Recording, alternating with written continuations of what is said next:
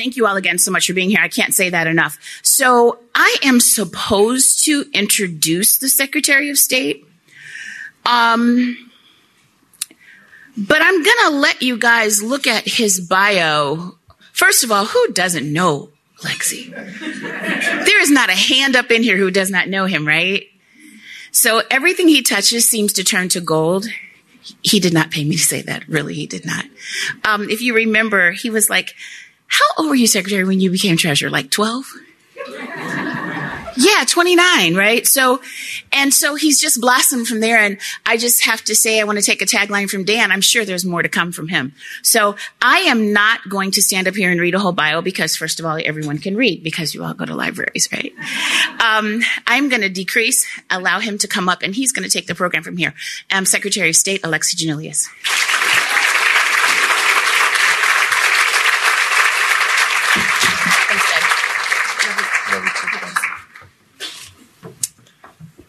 Thank you for those kind words. Thank you for your friendship. Thank you for all that you do for our city and for our state. You've always been an amazing friend. I am here to introduce the panelists, but first I'd like to editorialize a little bit about what's happening across the country. I want to begin by thanking City Club of Chicago for hosting this event. Thank you for everything that you do as a public forum to increase public engagement in the city of Chicago. I am inspired and excited to be here with such an acclaimed group as we kick off Library Appreciation Week, which officially begins on Sunday. Personally, given what's happening across the country, I wish we could extend Library Appreciation Week for the rest of the entire year. I think it's important. Today's topic could not be timelier: defending democracy. As a state librarian, part of my job is to do just that. To support libraries and librarians, to ensure that Illinoisans have access to books and learning materials, and to provide them with the ability to serve the needs of their communities. Illinois libraries and librarians do an incredible, incredible job. Our libraries serve as the town square and the cornerstone of every single community in the state. Whether you're in the west side of Chicago, whether you're in central Illinois, whether you're in deep southern Illinois, every single community needs and loves its library. The numbers here in Illinois speak for themselves. Illinois libraries rank third in the nation in per capita library use. We should all be very proud of that. Librarians are more than just diligent public servants. Librarians are superheroes, especially during a time when their jobs have become more complicated, more stressful, and sadly more politicized. Tragically, our librarians now find themselves on the front lines of culture wars. In some cases, they're being labeled as pedophiles and are getting called out by elected officials and harassed on social media by members of their own communities. This is absolutely dangerous and absolutely unacceptable. The concept of banning books contradicts the very essence of what our country stands for. It also defies what education is all about, teaching our children to think for themselves. People should be allowed to choose for themselves what books they want to read. And of course, parents should be able to direct their own children to books they deem appropriate. But they should not be allowed to deny what books the parents of other children may access. The United States, yes, please.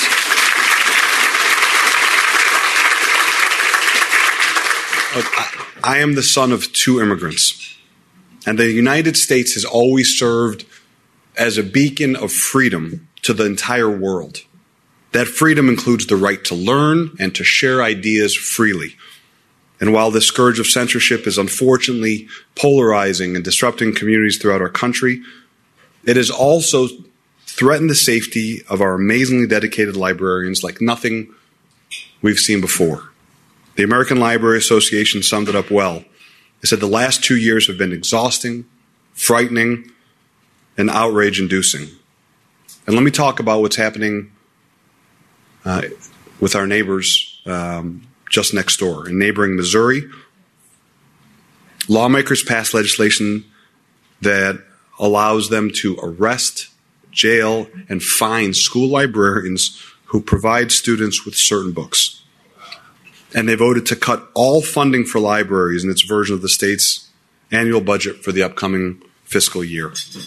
In Iowa, the governor's education bill contains measures to remove all books from libraries. In Indiana, the Senate passed a measure that would allow parents to have broader powers over content and charge librarians with felonies based on materials checked out of school libraries. These are our neighbors. So while we feel good in Illinois, we cannot forget what's happening right next door across the country. Now for some good news. In Illinois, we are doing something very different by drafting legislation to ensure that book banning has no place here and to help remove the pressure that librarians have had to endure from extremist groups like the Proud Boys who have targeted some of our libraries. It's simple. Under House Bill 2789, if books are banned, Illinois libraries will not be eligible for library grants from this office.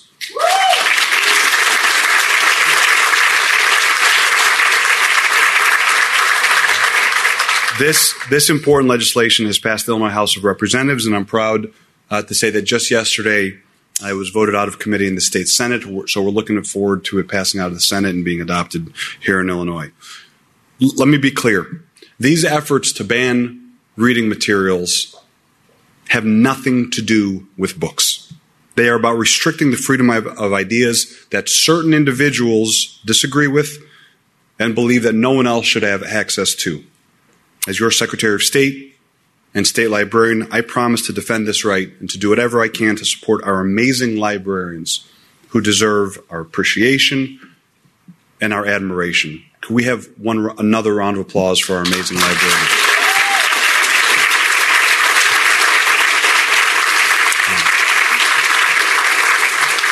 So today's event is moderated by award-winning humanitarian Sylvia Ewing, Principal Director of Strategic Partnerships and Communications for Elevate. Thank you, Sylvia. And I'm also very excited to introduce today's panelists. Tracy Hall is the Executive Director of the American Library Association, which has headquarters proudly right here in Chicago. The association's Office for Intellectual Freedom champions the rights of library users to read and have unrestricted access to information as basic rights in our democratic society. The office also hears from libraries throughout the country when challenges occur to the materials shelved in their collections. And as was mentioned, Tracy was just named as one of the 100 most influential people of the year. That is pretty cool. As I told Tracy, I have one of those fake Time magazine. This is like Dad of the Year that my wife gave me for Father's Day. So we're basically the same achievement. John Bracken is the Executive Director of the Digital Public Library of America. He has had a long career devoted to improving accessibility to information and the pursuit of intellectual freedom. In addition to his role as the Digital Public Library of America, he serves on the board of the Illinois Humanities Council. Thank you, John, for your leadership. And lastly, Chris Brown serves as the Commissioner of the Chicago Public Library. Side note, I was on the board of Chicago Public Library. The CPL does amazing work. This foundation does incredibly important work.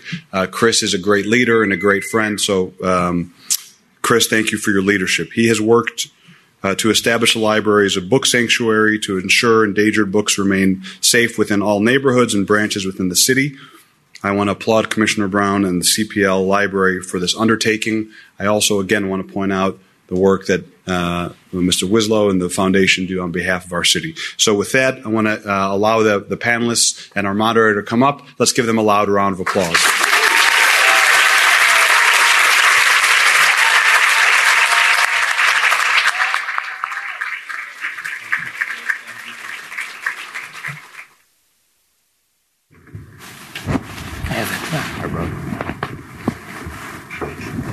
So exciting. All right, everybody. You can hear us. You're good. We're going to also be able to take questions. This is a family affair. You probably have done this at this club many times, but if you haven't, there will be an opportunity for that in a little bit. I like to take care of business and keep it rolling. So that's what we're going to do. We're going to speak a little bit together, and then there'll be an opportunity for your written questions as well. I am going to take a moderator's prerogative to shout out Gabe Lyons from Illinois Humanity, First Lady Amy Eshelman, who is just the library queen and my friend, Mary Ellen Karen and Mary Ellen Messner, Michelle Boone. I think that's enough, Sylvia. So Wilkie, and you're in my heart if I didn't say your name. I'd like to start piggybacking on what we heard from our state librarian, among other attributes. Talk a bit about the context that we find ourselves in this moment. We know that there's divides in the country, but I don't think people are aware of just how serious this attack on democracy is. And I'll start with you. Well, thank you, Sylvia, for joining us and moderating this group. And another panelist prerogative, I just want to give a shout out to Edelman, who, as Alexi mentioned, our book Sanctuary, they've been our partners in establishing that. So thank you, Edelman team. I think we're really fortunate in Chicago to have such a diverse city. And this isn't an issue that we're facing directly here. But I think when your deepest values and mission is being challenged throughout the country, how do you remain silent on that? Like, we have to say something about this.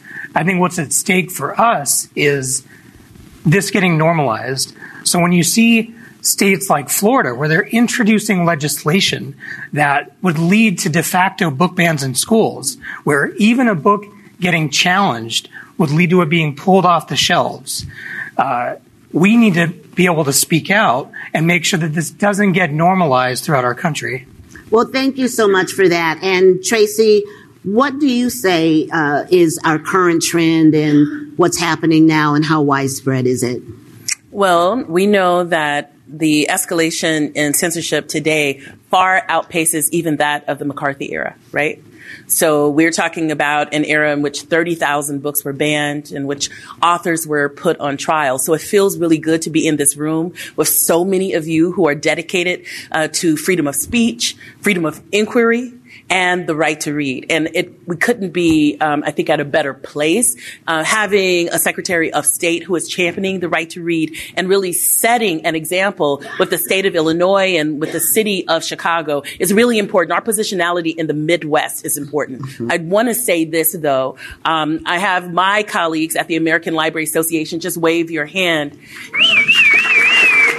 And we work with 50,000 members in over 5,000 institutions across the country. And every single morning we read about bomb threats and fires, and recently, unfortunately, a shooting in a library as a result of people who are escalating this censorship tide. And we have to, so I just want to say this. This is what I want us to do right now. If you believe these words, I want you to say it back to me.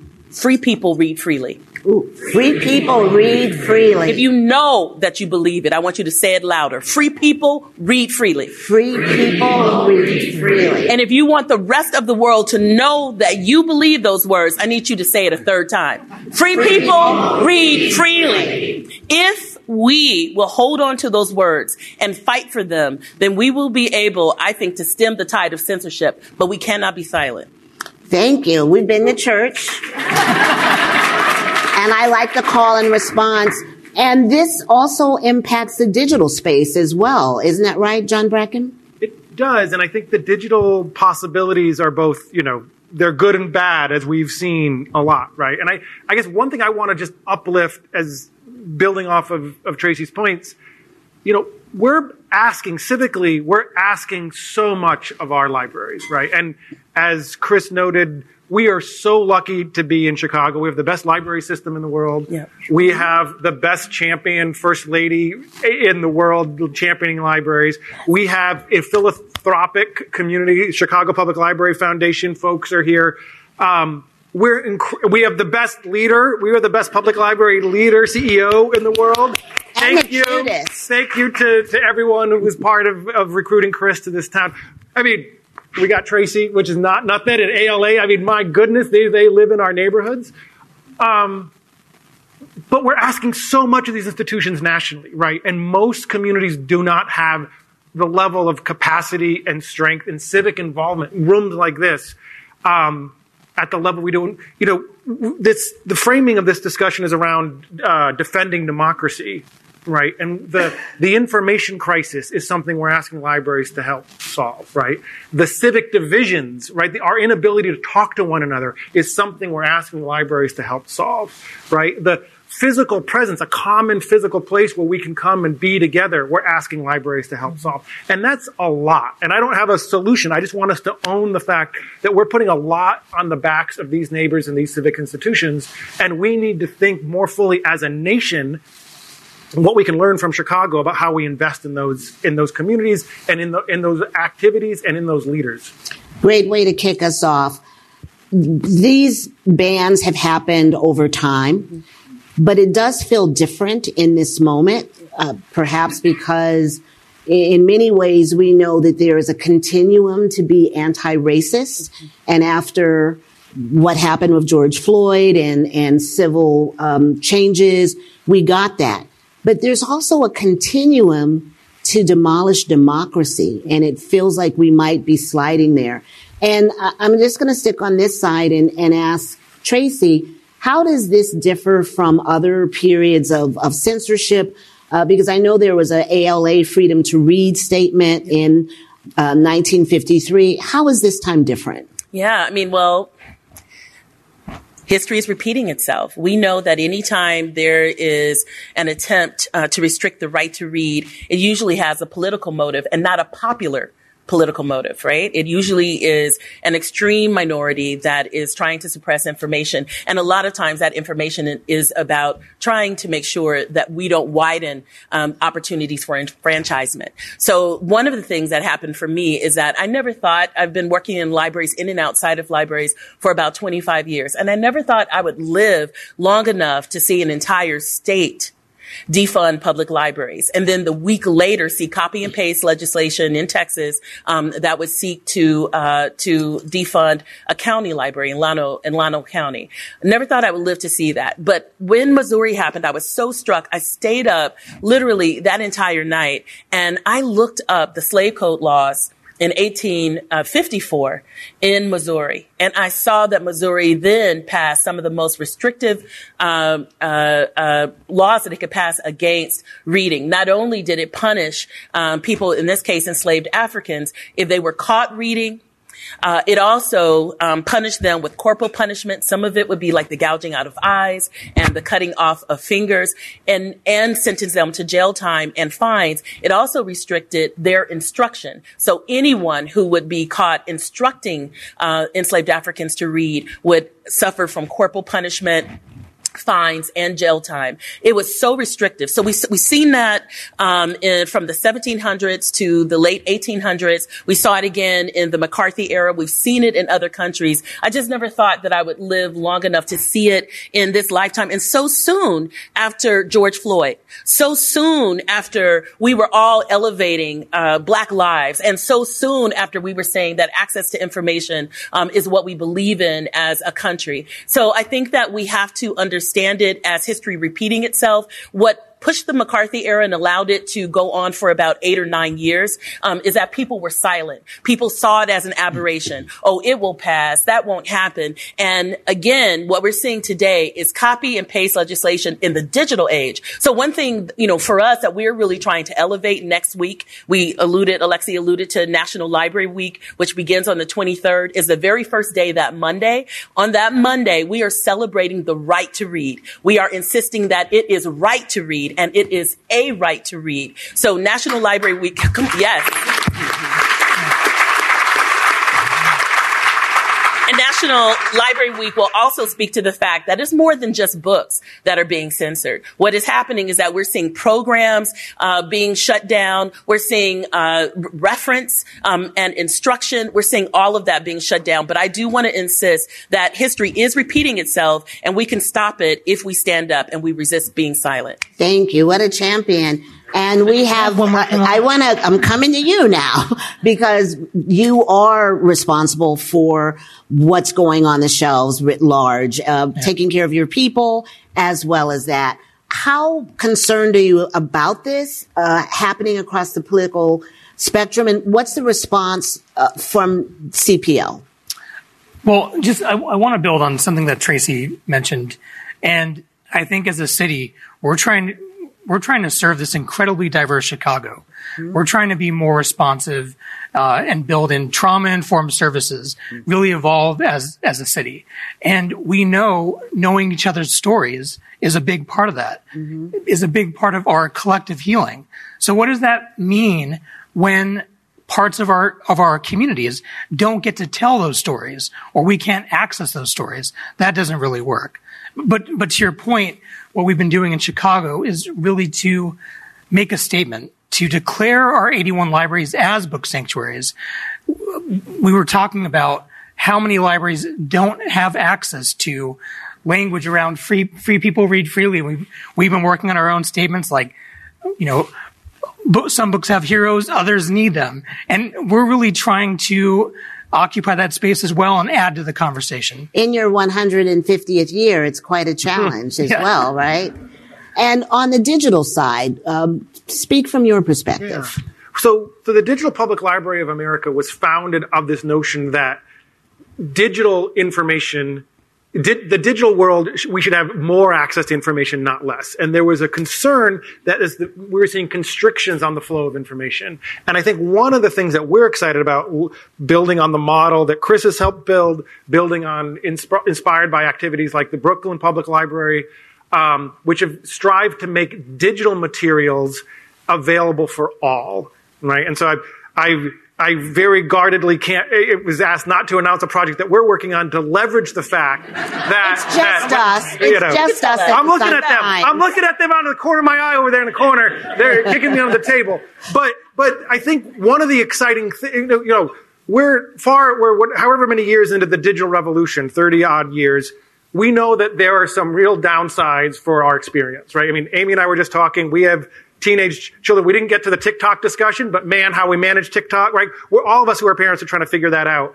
We also, at DPLA, we're still optimistic. We believe that these digital tools are potentially, if we use them the right ways, they're tools for liberation, right? And they're tools for freedom and access to information. And that efforts like the one we're going to announce in June will, by using these digital tools and ensuring that everyone has free access, it's going to make banning difficult, right? It's going to make it raise the bar on the ability to censor information. That really leveraging the tools of digital information, and information wants to be free, and leveraging the same tools that our children are using all the time. And as Tracy has emphasized in previous conversations, we're always reading on these all the time, whether it's a book or not. We are reading on these tools, and they're amazing potentials that we have yet to fully capture.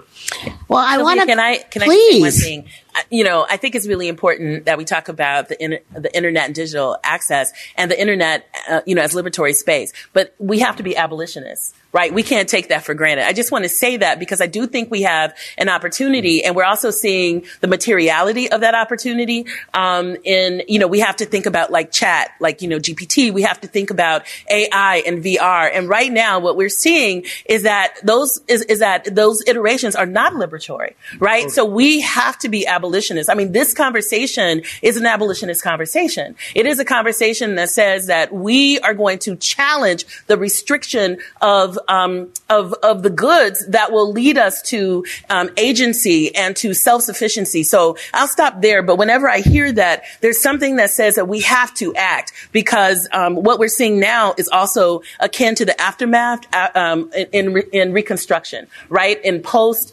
antebellum South, what we saw is some of the most restrictive and vicious attacks against liberty, personal liberty, and it really was because we were seeing a lot of power hoarding, and people were really standing down. Well, all of it is can I just build off that just real quick? Yes, you can. Which is just to say that, yes, And one of the things that we have not been resourced to do as a field is build off the 83 branches we have in every neighborhood and own as libraries the digital branches, right? Because we've been under-resourced, the digital offerings have done through commercial windows that are owned by for-profit companies that we have to go through, right? And so one of the projects we've been trying to lift off, which ties to the thing that I'm not announcing yet, is ensuring that libraries can own the digital interface and the conversation with our readers. Come on. Well, we've got a lot of teases. So there's a lot to unpack. I'm hearing both the abolitionist perspective, libraries as resilience hubs, libraries as places of liberation. And we're also touching a little bit on what we can say to parents and their access. But I think the unspoken, although it's not unspoken because Tracy's laid it out there, race is at the bottom of all of it because libraries are places where you can't hide history and where you face history and yourselves. And it feels like so much of the censorship is to pretend that certain things didn't happen and to disempower people. And so how do you make those bigger intersections more clear? And what do you want people to do? Because you can slide along for a very long time thinking that someone else will do something and it's happening somewhere else. So starting with you, what should we do? Well, Chris? We've been really fortunate to have a partner in our library foundation who brings in authors like Art Spiegelman. Last fall, we were able to have his keynote presentation at the Harold Washington Library, sold out auditorium, and he was really able to connect with high schoolers and college students who showed up asking, what do we do? What do we do in response to these challenges? And so that's my plug for everyone to support our City Library Foundation because they really fuel us being able to do that work. Mm-hmm. That makes a lot of sense. Tracy? Yeah, I would, say that it's really complex, right? Because I think that class is also at the bottom of this. We're talking about the fact that when Carnegie and Rosenwald, we have to talk about Rosenwald because Rosenwald has almost been disappeared from the literature about library building. And there's probably a lot of reasons that are racialized for that, around that. But we have to understand that there was a debate going on as to would laborers be more or less productive if they knew how to read, because there was this dependency factor, right? If you don't know how to read, Elfrida Chapman, an information theorist, says, then you live in a small world. And so I just want to say that I think race is definitely there. Class is there. Gender is there. We can't deny that a lot of the books that are being banned are LGBTQIA. It's about really trying to keep people marginalized. I think the question is about power. One of the reasons, though, because it is so complex, that the American Library Association was the first organization to create a national campaign against censorship is because we have been there before. In 1951, in the heart of the McCarthy era, the American Library Association, we're just librarians, right? We met in New York and we reiterated that intellectual freedom is at the heart of our practice as librarians, and that come hay or high water, we were going to fight for intellectual freedom, and that's how we became home to the Office for Intellectual Freedom. But I'm going to invite everyone. There's one thing that you can do before you leave this room, and that is you can go to uniteagainstbookbans.org. There you're going to find really a playbook as the year progresses and in the next few years progress, because we're going to have to stay in this conversation about what you can do in your community, amongst your friends to fight against book bans and censorship. You heard it. You can do it. Put your phones away right now, though. I don't want to hear them. Where is the space for young people? We're all here of a certain age. It takes all of us to move forward. So how do we activate? I grew my replacements with my children, but how do we activate? Yes, thank you. Thank you very much. How do we activate those who might not be our children, but in our families? Last night, another library, all I do is the library. My boss lets me. That's all right. But there was someone talking about the history of social movements. And Gordon Mantler, an amazing conversation about Harold Washington's eras and both of his campaigns. And I said, wow, maybe there's a young person somewhere who can now think about being a historian of social movements. So I'll ask each of you, and you can share your secret. We won't tell anybody. What do we do to activate young folks and make space for them? Because as they say, if they're the future, why aren't we letting them lead us into it?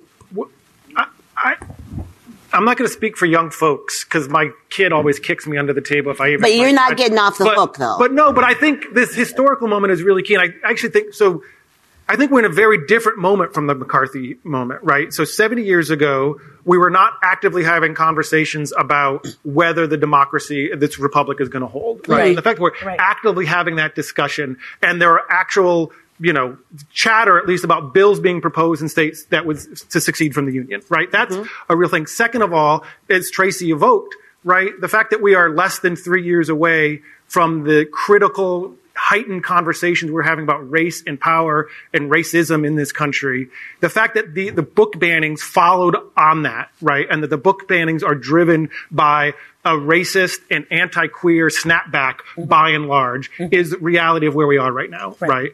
And I think one of the challenges we have as a set of civic actors and these civic institutions in particular is how do we knit all that together, right? How do we combine the values and our commitments to justice and challenging the historical headwinds and restrictions that we're all fighting against while also making sure we're building bridges, right? And having civic conversations. And maybe, Celia, maybe tying that back, I don't know that we're going to figure that out in time. The next generation might be the one that have to figure that out, but we need to get from here to there. And I feel like this critical moment we're bubbling in right now is just fraught, right? And we're going to make it or we're not. And these institutions are going to be key to answering that question. It's a hidden battlefield, but Tracy, what would you add to that? Yeah, I mean, I'm here with my thought partners, right? I mean, what we're talking about here, what we text each other and we meet and we talk about, I definitely want to say that you're right.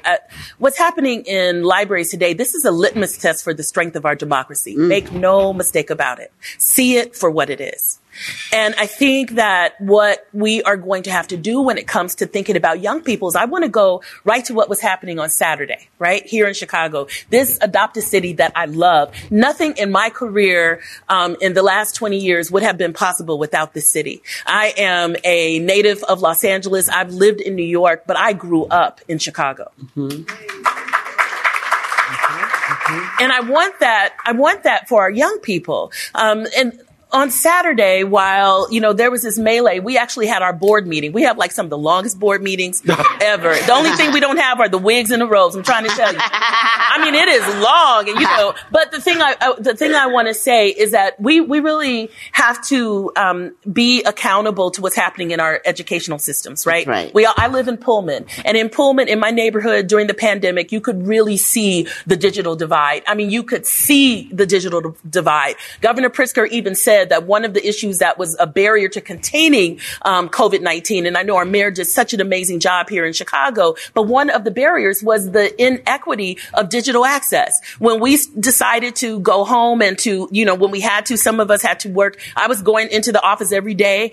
We're right here now on Michigan Avenue. The American Library Association was on Huron for a while, and my board finally said, hey, it took us a long time to get you, so can you just stay home so we kind of know that we're going to have you for a while? But I experienced a lot of buffering in my neighborhood because only about 45% of people in my neighborhood have either access to reliable broadband or pay for Wi-Fi. And I want to say Chicago, we voted a couple of years ago for open broadband, right? And we need to fight for that. The American Library Association believes that we all deserve a fee-free internet because our three most important quality of life indicators are dependent on it. Access to education, access to employment, and access to public health. It's time out for paying for Wi-Fi. I just have to say that. It is now a utility like water. I don't pay 10 cents every time I have a drink of water in my home. I just have to say that because this conversation is also about the future. So when we talk about the young people, we owe them better. We owe them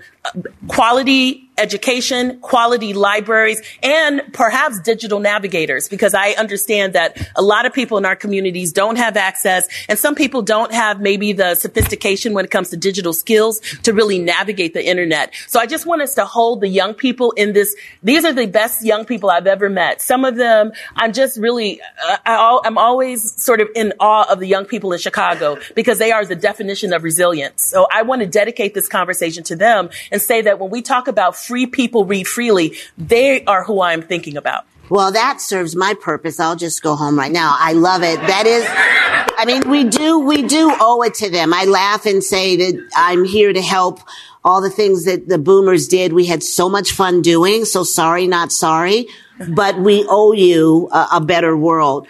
I want to come to your question. So I don't know who's collecting them. I don't see people moving around, but I'm going to say, raise your hand, give your questions if you have them. But what can we do together? What are some of the solutions? We've touched on it a bit. Communal efforts, schools, libraries, museums. In Chicago, you can look out. I can see Michelle Boone, things we did, when you were on the board at Steppenwolf, and we worked with the History Museum, or Emily from the Logan Center and all the partnerships. We open up our institutions to young people like no one else in the world. If we can be there, they can be there. But what are the partnerships? What are some of the things we can do together? And Chris, I'll go to you first, and then I'll come to your questions. Well, I'm just thrilled that we're having this conversation at City Club, that we're with our civic leaders, because this issue is playing out in libraries, but this isn't a library issue. That's right. This is at the heart of our civil liberties. And so I think that engagement with our partners and our other civic leaders is our playbook. So we have Commissioner Harkey in the audience. She's been able to support us in our Book Sanctuary campaign by bringing Theaster Gates to the table to build an art installation in the Harold Washington Library to celebrate our freedom to read. Through the foundation, we're working with CPS to develop the 81 Club so that all students in Chicago have a library card, have access to our suite of ebooks. I think it's that kind of deep connection with our city leaders. I love it. And of course, you media, give that shout out, which exists as well. Let me build off U-Media for a second, because U-Media became a national model for how libraries should engage, not directly with and co-design with our youth, right? And I think another place where Chicago is leading, and I'm looking right here at Brenda Bowie from the Chicago Public Library Foundation, this room is a national model for how we invest in libraries. I mean, starting from our Secretary of State and State Librarian, starting with the infrastructure of national organizations and Time Magazine, Triumph leaders. And for a space, this field does not exist without philanthropic support, right? If you think back to the Carnegie investments that were made, up to the digitization that the Gates Foundation led, right? And I think there's a moment in time where this field needs broader civic investment, which we have modeled. Bob Wislow's here, right? Bob and the foundation have modeled with Brenda's leadership and Chris's leadership should be a national model. And actually, Brenda's going to a conference in June that I know where she's helping to build a national infrastructure. He knows everybody's to build business. that philanthropic effort. Don't tell him. So I would say if you're not a contributor to the Chicago Public Library Foundation, find Brenda and her team today and become a contributor, because that's one pragmatic way to help build this. Thank you, Chris. He knows your business and he's a good connector. I'm going to come out to your questions, and I think it's good to say this is from Gabe Lyon from Illinois Humanities. How might we bolster and support our statewide neighbors who are also fighting these battles? And I know you were talking about that a bit, but I'll open it to anyone on the panel. Yeah, I'm thrilled that we have so many of our stakeholders from throughout Illinois who are doing this intellectual freedom work. We have our Illinois Library Association folks in the House. Thank you so much for coming.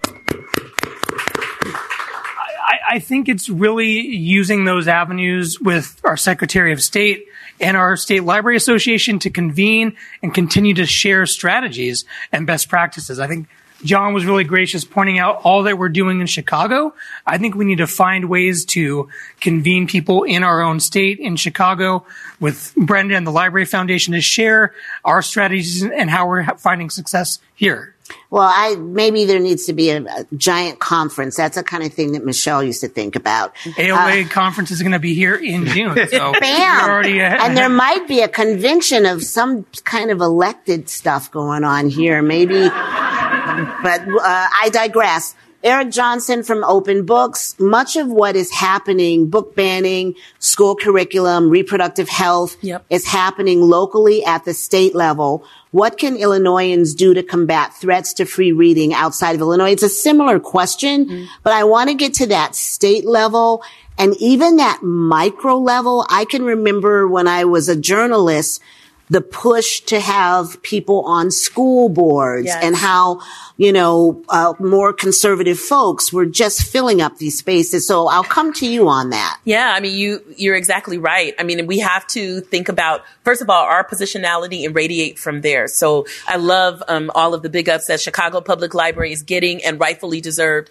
And I think, the state level. But at the American Library Association, what we are doing is that we have a couple of things that are going on right now. We have an policy core where we're teaching librarians from across the country how to advocate for intellectual freedom with their lawmakers in their state. We're also working on a campaign school for people to run for library boards, whether they are at the school level or at the public level. Another thing that one of the biggest book bans in this country that has been persistent takes place behind bars. What we've been doing for the last 2 years is fighting for the right to read for people who are incarcerated. What we've seen is that there's been more for-profit prisons, so that motive to kind of like push back recidivism has been eroded. So what we see is library services taken away. What we've seen literacy programs, and if I'm going to interject here, what I think Chicago really needs right now is we need an office for literacy. We have too many people in this city who are not able to read past a 5th grade level. That's something Chris and I, that's how we bonded. We talk about that every day.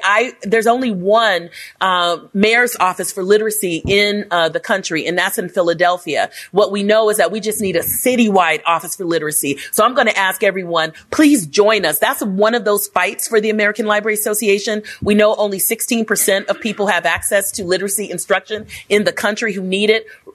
Becky Raymond is here from Scale Lit. And so we have the infrastructure. Let's make sure that no one does without the not just right to read, but the ability to read in this city. And also let's make sure that people who are incarcerated also have the right to read. That's something that we can do right now. Very good. I appreciate that. Sylvia, can I pick up the point you made about the micro level, right? And that harkens back to about several months ago, among the corporate partners in library land is FCB, who's here. They came to us at the DPLA and said, with a vision of, let's take advantage of these tools that know where we are, and let's take advantage of our ability to offer digital titles and digital books and ebooks. And let's have it when you are in a place where a book has been banned, let's make sure you know about it, and then you are able to access that book on your digital device, right? And so we can leverage these technologies for micro level, neighborhood level, immediate spots with this book has been banned here you can now access it and read it. And I think that is part of, and we've been trying to couch that in the right way, going back to some of the points that Alexi and Tracy touched on. People are scared, right? People are cowed.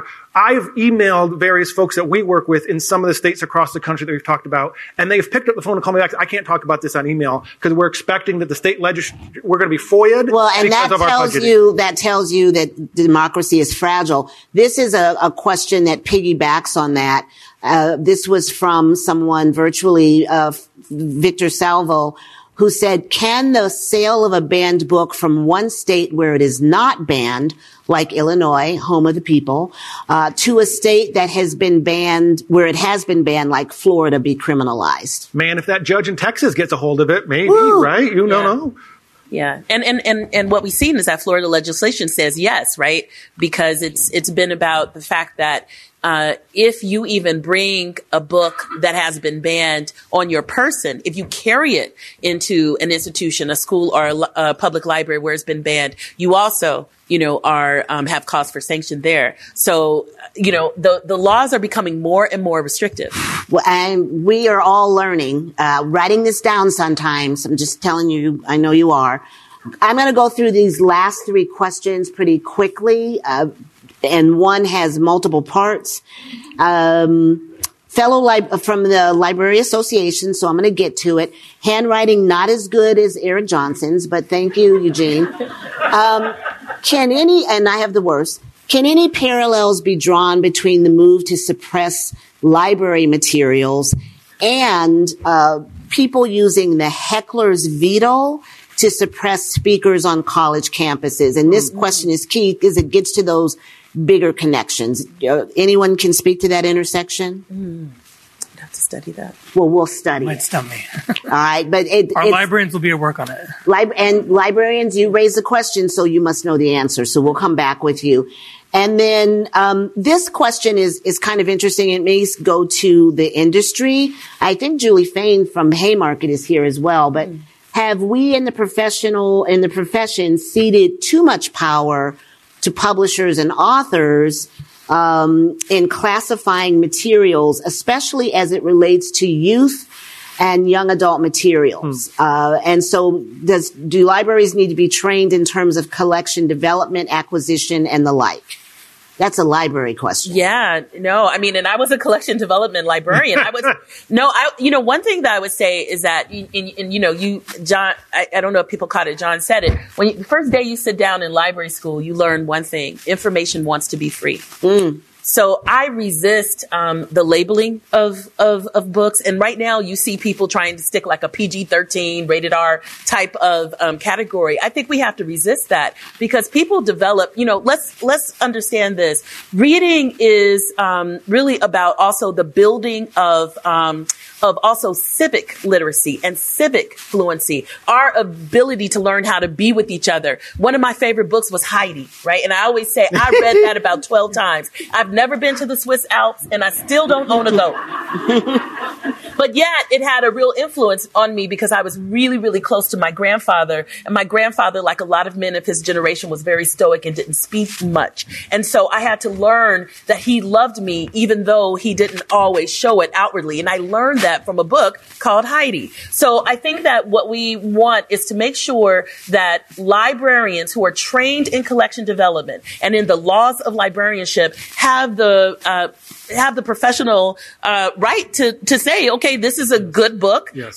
It has been reviewed, and then that's it. And then it is put in certain types of areas of collections. And sometimes multiple books are put into multiple areas. But I want to say, first of all, we owe a debt to authors because we have people who are writing, even though talk about courageous, they're writing their story, and I just give it up to them. But I think to publishers, let's be as least restrictive as we can. Otherwise, we're going to fall into a trap that we won't be able to pull ourselves out of. Yes. Well, I'm going to combine Jackie Davidoff and Renee Green's questions together because they align. Jackie's concerned about the intense hatred that we are currently seeing in our country, and if there's a pathway to diffuse it. You've talked about even shootings in the community, and Vernay is talking about the groups who are supporting book bans being organized and well sourced, and again, how can we finance an effort to do differently? So if you'll wrap your closing remarks in those answered, I would appreciate it. I think I said it earlier that we really need to come together around this. And as we're getting attacks on our freedoms, making sure that we're not silent, making sure that we are also sharing our message. So I know we all have like our different campaigns around adding to this dialogue, but I think our effort in Chicago, developing our book sanctuary campaign, giving people some language and some positioning and verbiage about how they can also be an advocate. I think that's a big part of it, is everyone adding to this dialogue so it doesn't feel like we're getting drowned out. So that's my encouragement to go to booksanctuary.org and please sign up and support us. Very good. Thank you so much. Round of applause. And because you're the time person, you go last. And Yes. I will Thank come you. to you, John. Thank you. To break some more news for us, John. Well, I'm going to try to be optimistic and thread a couple of the questions there. I think the question about censorship on a university campus, I think speaks to the fact that this is not a left-right issue, right? Tracy didn't say the ALA mission is to make sure some information is free and accessible, right? It is about access to all information. And that's something that we can all get behind. Similarly, I think this question about the publishers reminds me that we have not updated how we think about copyright for the digital age, right? Tracy's colleagues are at the forefront at leading those discussions, right? And libraries are leaders in how do we ensure that the rules and regulations and laws we have, the Communications Decency Act was written in 1996. We're having these debates today about Section 230 and what it means for safe harbors for internet companies. These are real discussions that we need to have at a national and a local level. And one of the nice things is those conversations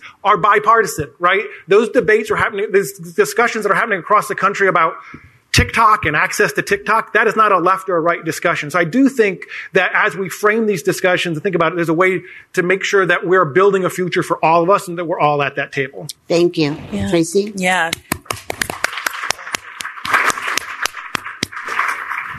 I think my remedy is very simple. To channel Dr. King, let's fight hate with love. Let's, when people are banning books, let's read banned books together. Right? In my neighborhood in Pullman, we have a community thread on Facebook and someone was telling me, are you reading about these banned books? And I was like, yeah, I'm reading about them. And other people were like, yeah, me too. And I was like, what do you all want to do? Well, maybe we can read some of the banned books. And I was like, oh, here's a list.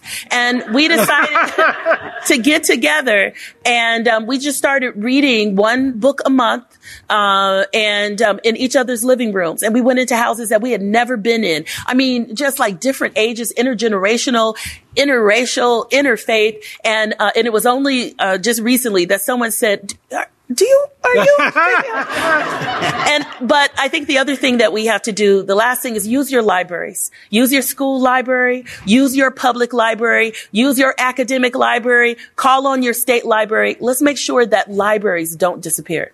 Oh my gosh. Well, this has been such a phenomenal conversation.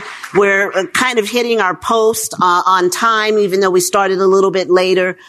I know that I wouldn't be who I am if it weren't for libraries when I grew up, inspiring me to leave a little hometown in Pennsylvania, even though Ewings are all Chicago. I wasn't born here, but my library on Lake Erie made me want to it expanded my horizons. So let's continue to expand horizons and know that democracy is fragile.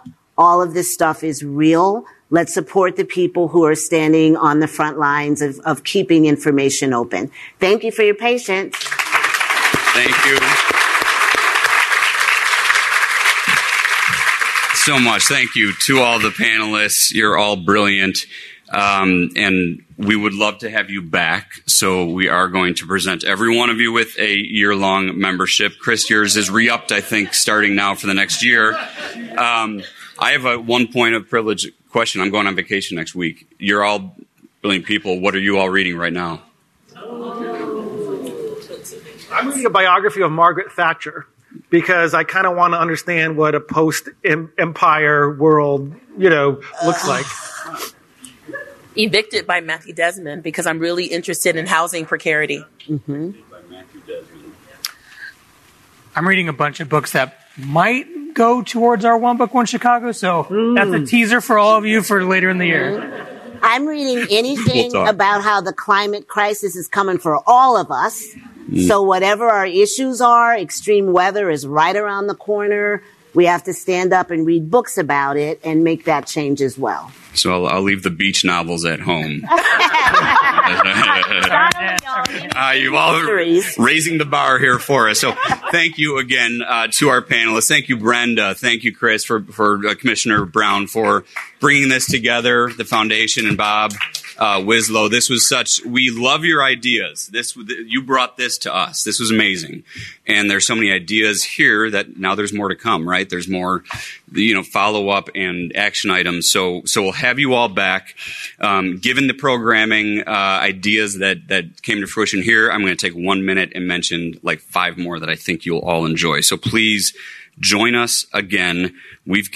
Tomorrow we have Ireland's ambassador to the U.S., and we just, I think, added a table to that. So we're going to have some fun Chicago culinary and cultural surprises there tomorrow, and it's going to be a fun lunch. State's Attorney Kim Fox will be here next week on the 25th. Let's see. Andrea Sands. John's not going to miss this one. She's speaking from the Chicago Community Trust on May 1st. Secretary of State Alexi Janulius, who was so great to have us to join us today, and also learned that he's our state librarian today. That was news to me. He's coming on May 9th. Wow. Commissioner